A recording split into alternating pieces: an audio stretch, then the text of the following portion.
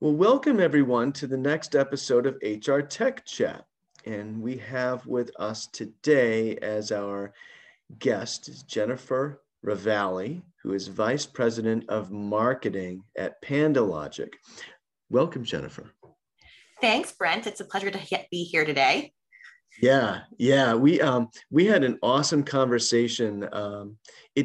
It's crazy to think that it was actually 2 months ago now, but at HR Tech Conference, the virtual one in the spring, we had a fantastic conversation, and you went through a lot of what you folks are doing at PandaLogic, and we ended up getting into if I recall correctly, a pretty philosophical conversation, I think, around how AI and machine learning and NLP and all that stuff, right, is really going to affect and have a massive impact on what talent acquisition is like in the I'd say now not too distant future, although it's not tomorrow. Some of it's here already, but some of it's kind of science fiction, seems science fiction, but as with so many other things in today's world, we're pretty close to the science fiction at this point. So where would you like to start? I think really, it's a really interesting discussion. And to me, it's all about data-fueled change and really seeing that data take shape in talent acquisition overall and in the life of a recruiter. I think this is a very similar transition to what you saw in marketing 10 years ago, where things really went from being very gut instinct led to being extremely data driven now. Everything from not only where you advertise or how you seek out the right client profile, but even, the creative process has gone very much to kind of a data-driven model. And I think you're seeing the same thing happen in the talent acquisition space today. And really a lot of early adopters have taken to this very well in terms of bringing AI, natural language processing and machine learning into their recruitment process. But there's still a lot of ways to go in terms of adoption there. And I think a lot of that really comes from fear and, kind of a fear of loss of control, kind of with kind of having data kind of take you to those places. But I think a lot of that's going to start to change very quickly, particularly with kind of job ad recovery on the rise. And what's really also very interesting now is, we're seeing that, jobs are picking up, but people are having a really hard time getting the talent they need right now. And, a lot of that has to do with, certainly dynamics, fear of change for the job seeker, as well as just being able to, think about, whether they want to take the risk at this point, given kind of where we are. But I think it's really hitting a pivot point where people need more data, they need more AI and machine learning fueled tools in order to get to that talent that they really need to kind of bring to the table. So it's a very interesting time right now, but I think that transition point is really starting to happen. And a lot of that has to do with the data that's now available and the ability to be able to take that and learn from it on an ongoing basis. I can't imagine having to handle or adjust to the coming tsunami of job applications if we were in the 70s right now, right? Exactly. That's always my reference point is what was it like in the 70s versus now, right? And that's where you get your real contrast is, AI, can you give us, there's so much in what you just shared. I have several questions. I don't want to forget them as we talk about the things in order here, but what I'd love to, what I'm curious about right now, first is, can you give us an example of how the AI, well, I'm just going to go off on a super mini rant right now. Sure. Just an aside, AI is often used as kind of an umbrella term for some things that aren't necessarily AI, but are very sophisticated and useful. For instance, machine learning, natural language processing, this, and then you have, real like artificial intelligence. And some of this stuff is kind of lower level, but it's still very sophisticated. So with that in mind, with these newfangled, you know, far more sophisticated computing capabilities, how is that helping right now? Sure. So I'm trying to think of a really good example. How we can really think about, I'm going to use sourcing actually as an example. Okay. You know, most recruiters make decisions kind of, hey, like, I know based on my prior experience that this job is hard to fill or easy to fill. You know, is it something I should advertise or is it something I can do on my own? And if not, they kind of have preferential places that they may want to place those ads.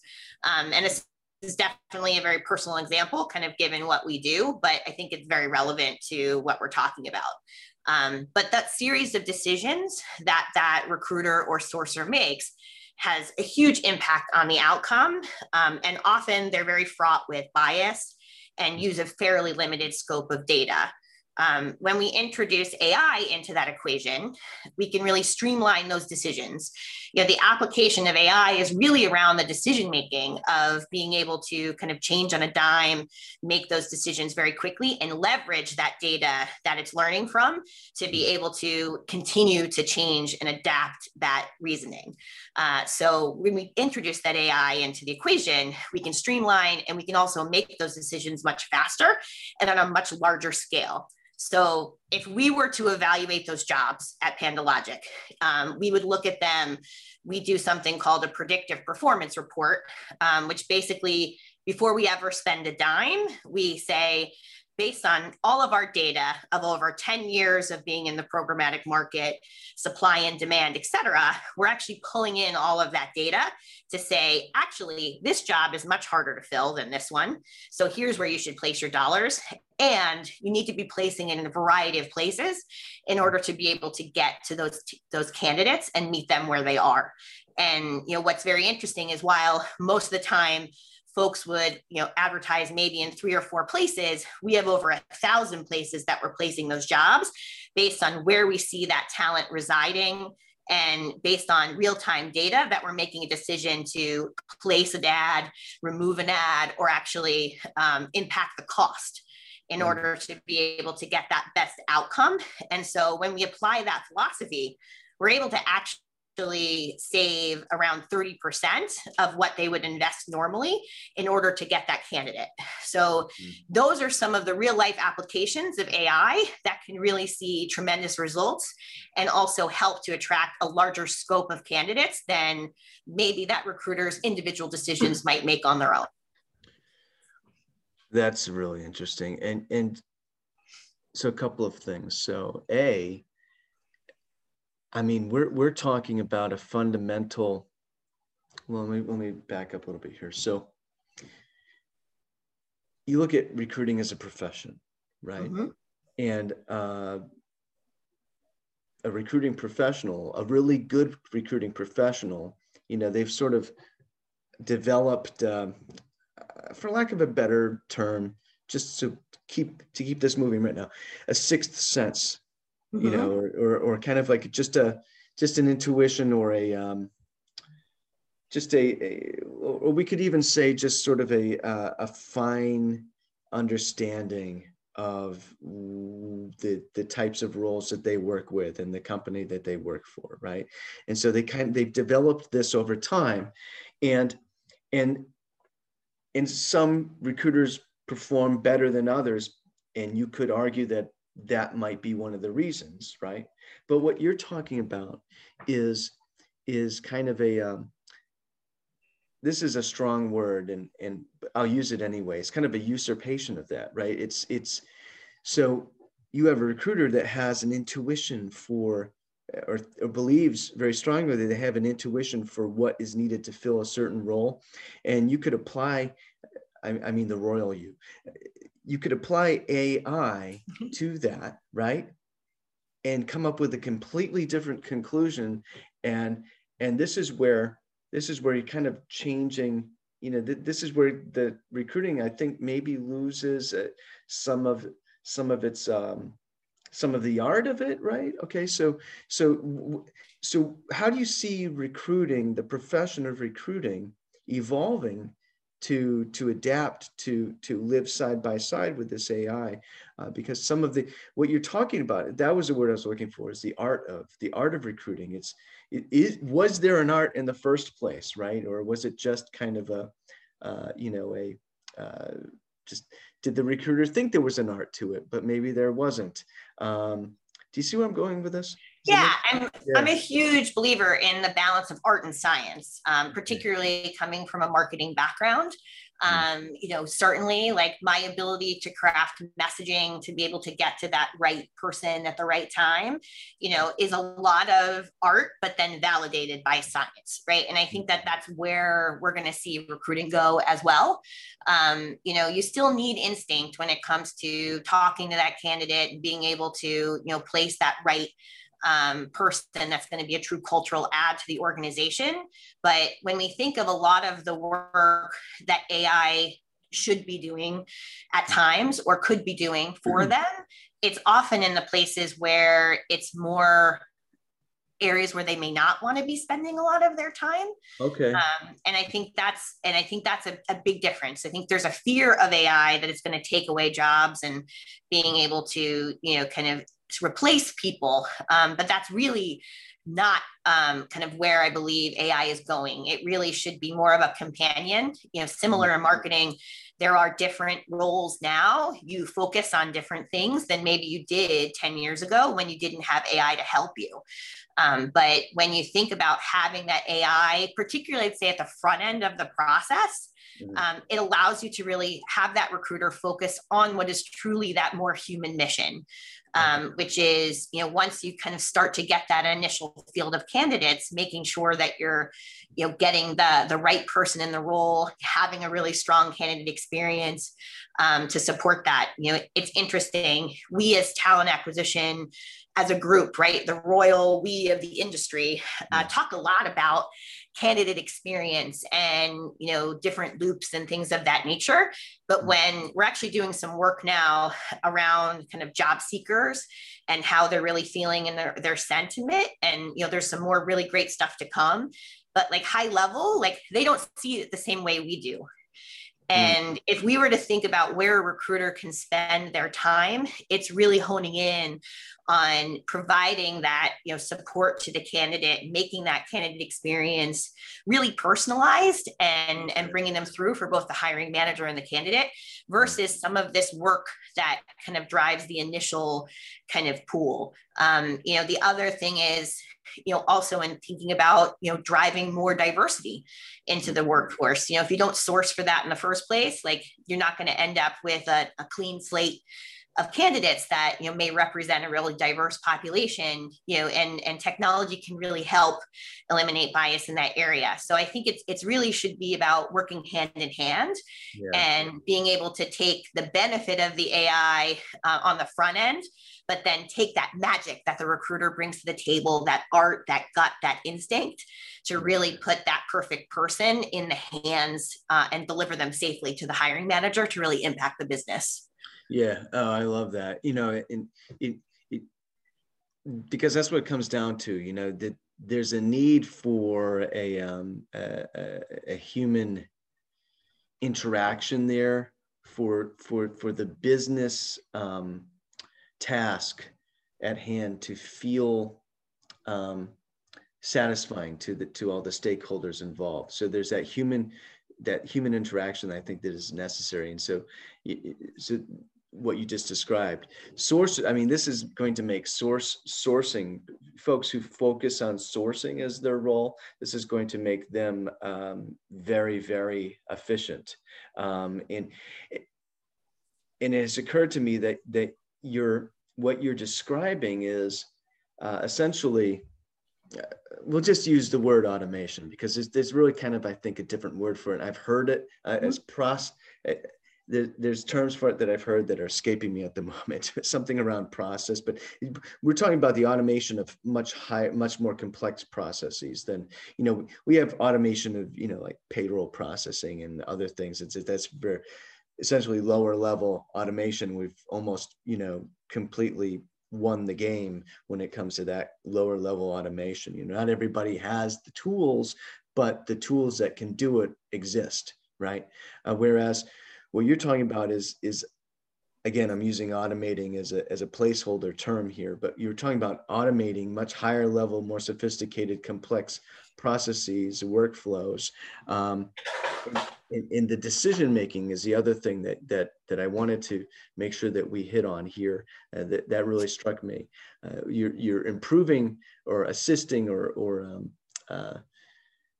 neither of those is necessarily the right word here either, but you're enhancing the decision making that they would make to make it more accurate or more applicable or pertinent, make the result more pertinent. And that is that's something that's occurred to me previously in my own writings on the blog at 360 Insights, is this idea that AI is, well, we talk about human decision making. Let's look at, because I want to get into job descriptions too, because we talked a lot about that, but okay, I'm a human, all right. I write my own CV, or maybe I hire someone else to write it for me, or to provide heavy input into my own writing of my CV, right? It's humans involved, it's our best guess, sort of an analog for pure objectivity in terms of understanding of my own career. I mean, I have an opinion, a bias about my own career. It doesn't even have to be, for anybody, that opinion, that bias doesn't have to be particularly arrogant or anything like that. It's just a bias. I look back on my career, and from my perspective, I think that A, B, and C are relevant, and X, Y, Z might not be as relevant, right? And again, furthermore, I'm looking at my credentials and sort of my experience and my expertise versus not necessarily, recognizing my soft skills or talking about those in my CV. So my CV is just wrought with, just these biases, and I don't want to say inaccuracies, because that's not the word, but these biases are this information that may not be relevant to the role that is open, right? And then when I'm an organization writing a job description, it's kind of the same thing. As an organization, I think I have an idea that I may be very emotionally attached to, that I think this particular open role needs, right? And that may not, it's really a shot in the dark. Well, it's a little bit better than a shot in the dark, but it's certainly not nowhere near as accurate or as objective as an AI would be in sort of looking at the data, right? If you have a large enough data set. Sorry, I'm ranting here, but I love this topic. It's just that AI with a large enough data set of data around that particular kind of role would be able to develop or provide heavy input into the development of a job description that would, ultimately be much more objective and relevant to the actual needs for that role, for that organization. So we have two things. We have the CV that's maybe irrelevant. It may be, it's not inaccurate, but it's irrelevant, right? Potentially very much so. The same thing for the job description. So we're sort of the blind leading the blind, and that's what we've been doing forever, right? And it's not that we certainly haven't failed, because we have hired people, I'm talking in aggregate, in all of industry over decades of time. We've hired plenty of people that did a great job, and plenty of people didn't do a great job. It's been, that's just been the reality of it. And now we're talking about potentially completely different scenario. So with that backdrop, and I'm sorry, I think I went on too long there, but let's talk about job descriptions for a moment here. What's your reaction to that? I'm super excited to talk about this. I had like a million thoughts coming through my mind as you were sharing.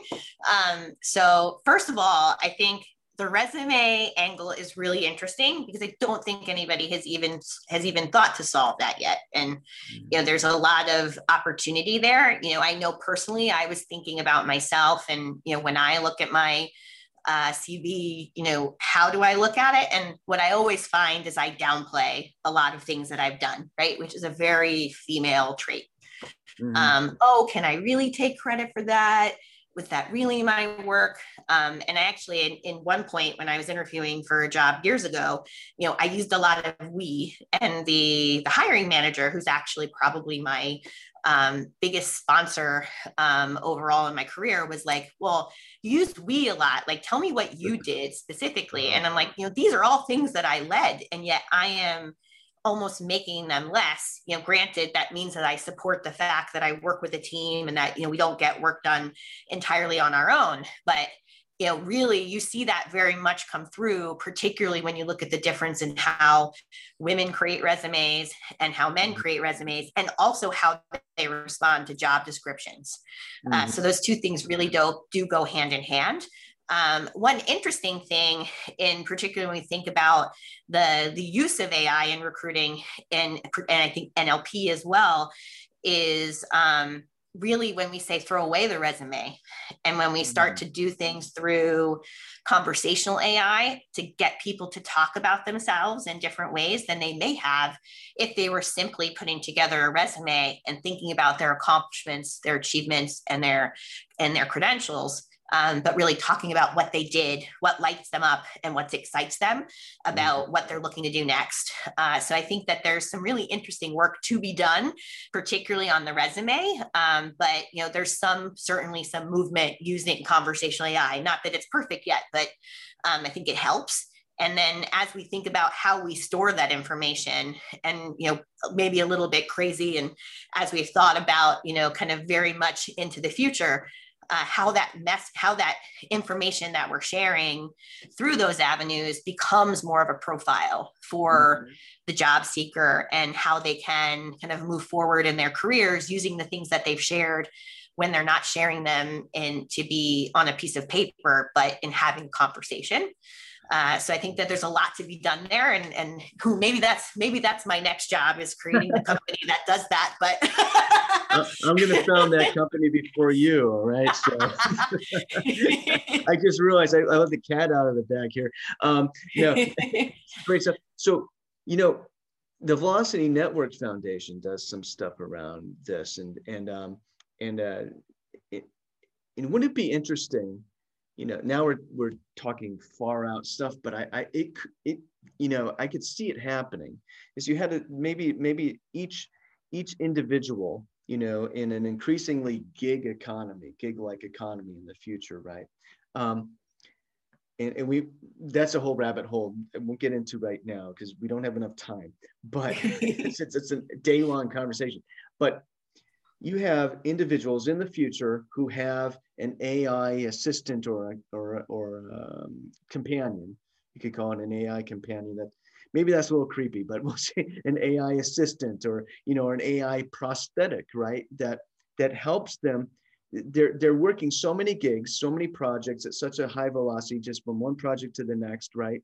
And you have the AI that's determining who's best for the next projects, right? And so you have, as an individual, you have an AI program that's constantly recompiling your background to present to the project in need your potential relevance for that project, right? And that's something that at some point, look, not 10 years ago, about 8 years ago, I transitioned from being a consultant. I was doing contract work with all sorts of people to one of the large vendors in the space, basically gave me an offer that I could not refuse. In a good way, not in the Godfather way, but anyway. And so I had to compile my CV. I had to go back and all these projects and figure out, and it had to be, they wanted something kind of exhaustive. And then of course the background check was an absolute, that was I don't want to say nightmare, because it was all positive. I was hired and all that, but that was a real crazy process going through the background screening as well, right? Because I had to go back and figure out all this stuff that I hadn't thought to keep track of at the time, because I never thought it was going to be relevant. And so I'm glossing over it a little bit, but the whole point is that it would have been nice also to have had a blockchain kind of just pull it all in. Track of all of that Mm-hmm. too. So the future, I think, and I was sort of inferring from something you said previously, just a moment ago, was inferring blockchain. I didn't know if that's maybe what you meant, but yeah, blockchain and AI, I think is going to be huge. And maybe this is what role do you think this I wasn't expecting that we'd get into this today, but psychometrics, what role do you think those will play in this sort of hypothetical, not so hypothetical future? Yeah, I mean, that's really interesting. I think we're seeing a lot of that. And I think this will also apply very much when it comes to behavior and the job and reacting to, I want to make sure we get to job descriptions as well. But when you look at behavior, and it was funny, we were meeting with someone, and as we were showing them our platform, one of the things that we do is extrapolate job descriptions into more common language using specific variables. And what that then shows is the behavior of an applicant and what they respond to and what they don't, right? And when we think about bringing behavior into evaluation for a job and things of that nature, I think that there's been a lot of work there. And I think some folks have bought in and some folks have not. But we look at that from a marketing perspective with such detail in terms of, if you can get to psychometrics in being able to build a profile of your customer, this is very relevant in healthcare. When you think of, particularly people who are, more advent to take risks versus others, right? And being able to then build that profile using data and using the AI to build that, you're able to make really much better decisions about the placement of those potential employers or members that you're bringing into, per se, a health plan, right? So very similarly, when we think about people who are taking risks, who are willing to take risks in a job, whether or not they make sense in a startup environment versus a more stable environment, like these are all really great tools to be able to add to kind of look at the value of the well, I would say, I hate to say fit of a position, because I really think you should always look at candidates as how are they going to add to your organization versus fit in your organization. But really kind of profiling out and understanding how that person is going to add value in terms of the way that they make decisions and the way that they behave in certain scenarios. And I think that there's a lot of work being done in that area, but I'm not necessarily seeing a lot of people pick that up in terms of it, except maybe potentially towards the end of a process, when it's down to kind of two specific candidates and trying to kind of make a decision between them. But I think we can do a lot there probably in the future in terms of as we build those and curate those profiles. Whether through kind of the language that they're providing and then attaching that through blockchain, or as well as through kind of assessments and things later on in the process. Yeah, all great stuff. And you know what? Again, that goes back to something you were saying earlier around. I think that you said, quote, I think that we can, I'm paraphrasing, I think that we can apply AI to the front end of the process in recruiting to really help the recruiter be more effective further down the stream. Applying those psychometrics as opposed to, once you've got it, whittled it down to 2 employees, right? Potential new hires, applying that at the outset. Earlier. Everybody, right? Yeah, a lot earlier. Let's talk about job descriptions. How are job descriptions, what's the state of job descriptions today? What are the challenges? What do we need to do, and how can AI help? Yeah, so I think we can all agree that job descriptions are generally pretty awful. We are actually they're depressing to read. I mean, you read them and you're like, oh, I know I'm not right for this, which is often the wrong conclusion to make. Yeah, exactly. We actually had a great meeting with a company yesterday, and I can. Is it okay if I mention them, Brent? Yeah, sure. Yeah, so it's Get Optimal, and they're doing some really fantastic work in this area. But like a tidbit they shared with us that I knew but was outstanding is over 50% of every job description is plagiarized.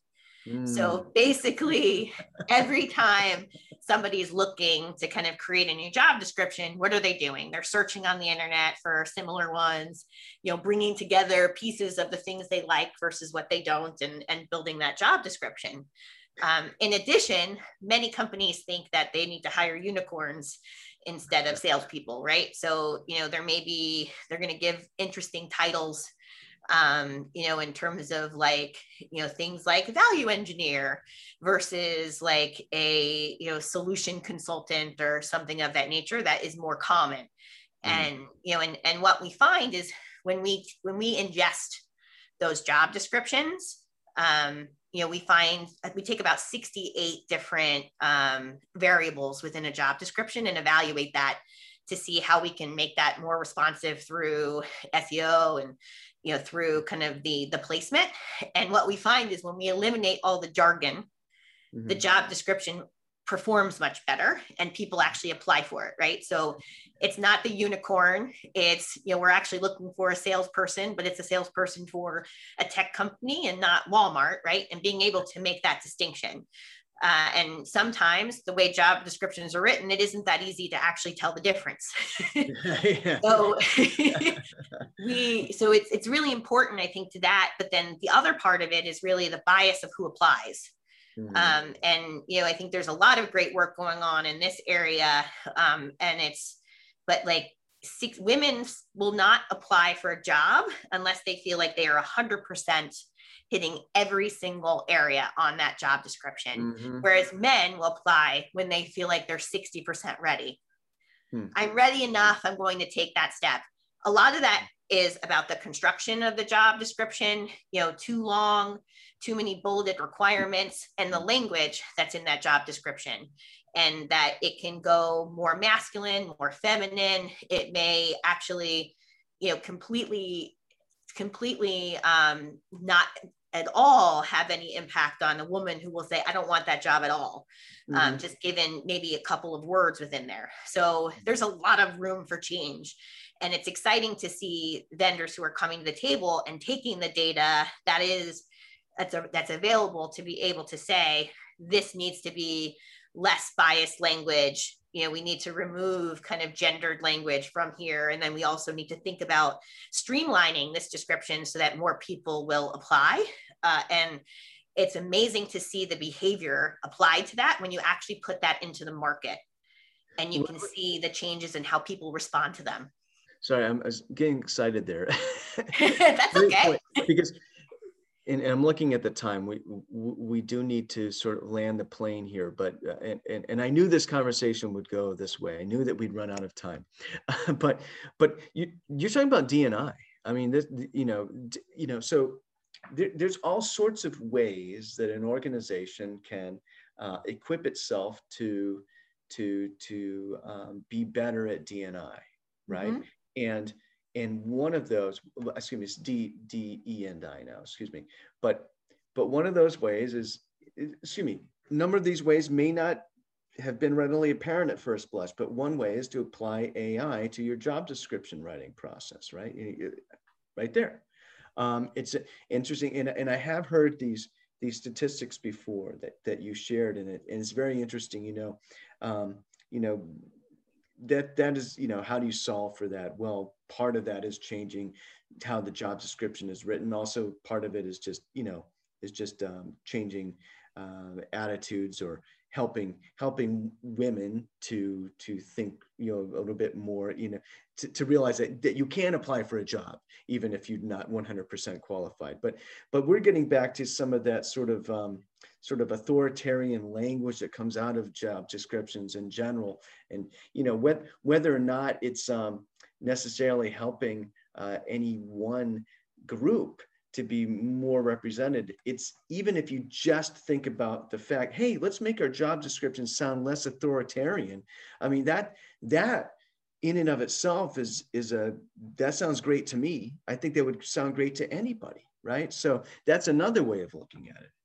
Yeah, it definitely is. But I think it's also like, okay, so I want to make my job description more friendly, less authoritarian.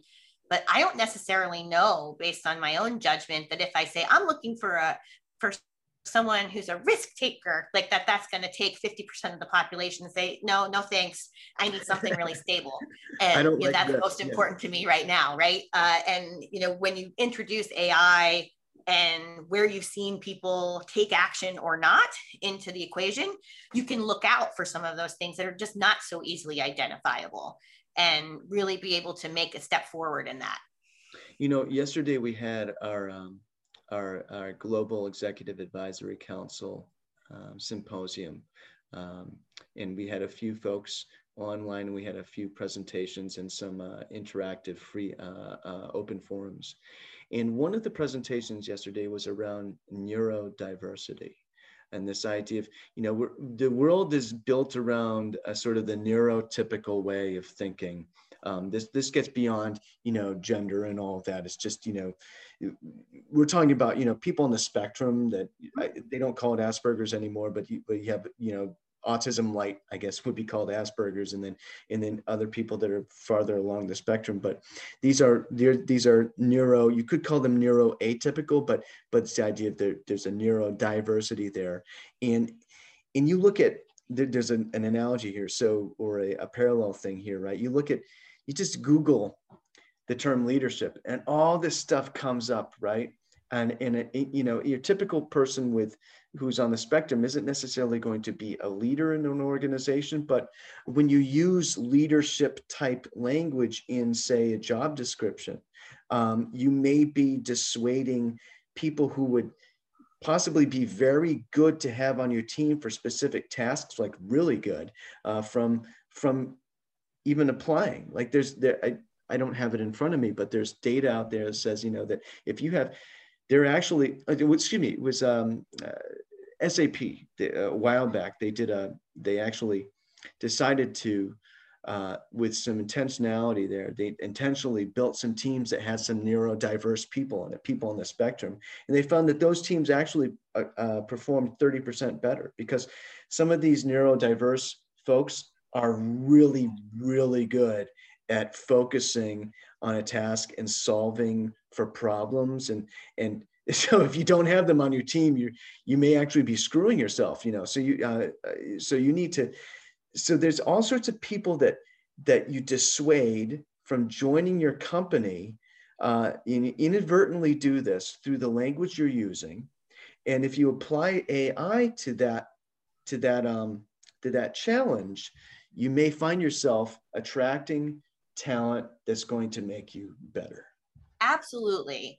And, I really think, and I look at that as inclusion, right? Yeah. They talk about like diversity can be seen, but inclusion is felt. And when we think about diversity, there's so many dimensions to it. And when we think about folks who are disabled as well, like they don't necessarily disclose that. Someone may not disclose that they're neurodiverse. They just may keep that to themselves and then not apply. And when you think about how you take all of those dimensions of diversity and apply them to a team, you get such a better outcome. And that's really where one thing that I've talked a lot about with some practitioners is thinking about everybody has the question, is this a cultural fit? When we really always need to be asking instead, is this a cultural add? And as we think about that, that allows us to open up folks to have different perspectives, different backgrounds, that may not necessarily be like exactly what we were expecting to be the perfect person for that role. And I think it's amazing when we think about how we can take data to be able to help us understand what those nuances are, and then really kind of drive home bringing a truly a workforce that's going to deliver the results and deliver the types of organizations that we all want to work for. Yeah, and what you just described is sort of a microcosm of this idea that we have our own sort of subjective ideas of what's going to work, and it's not that we're purposely being subjective. It's just we have our limitations as humans, right? And to be able to apply AI to the process to get to more of an objective conclusion that may be more relevant to the future of the organization is always a good thing. We do need to conclude our conversation. This has been fantastic. We should do this again sometime. I would love that. I really had a great time today, and thank you so much for having me, Brent. Oh, absolutely. It is our pleasure. Thank you so much, Jen. Take care. Take care. Bye-bye.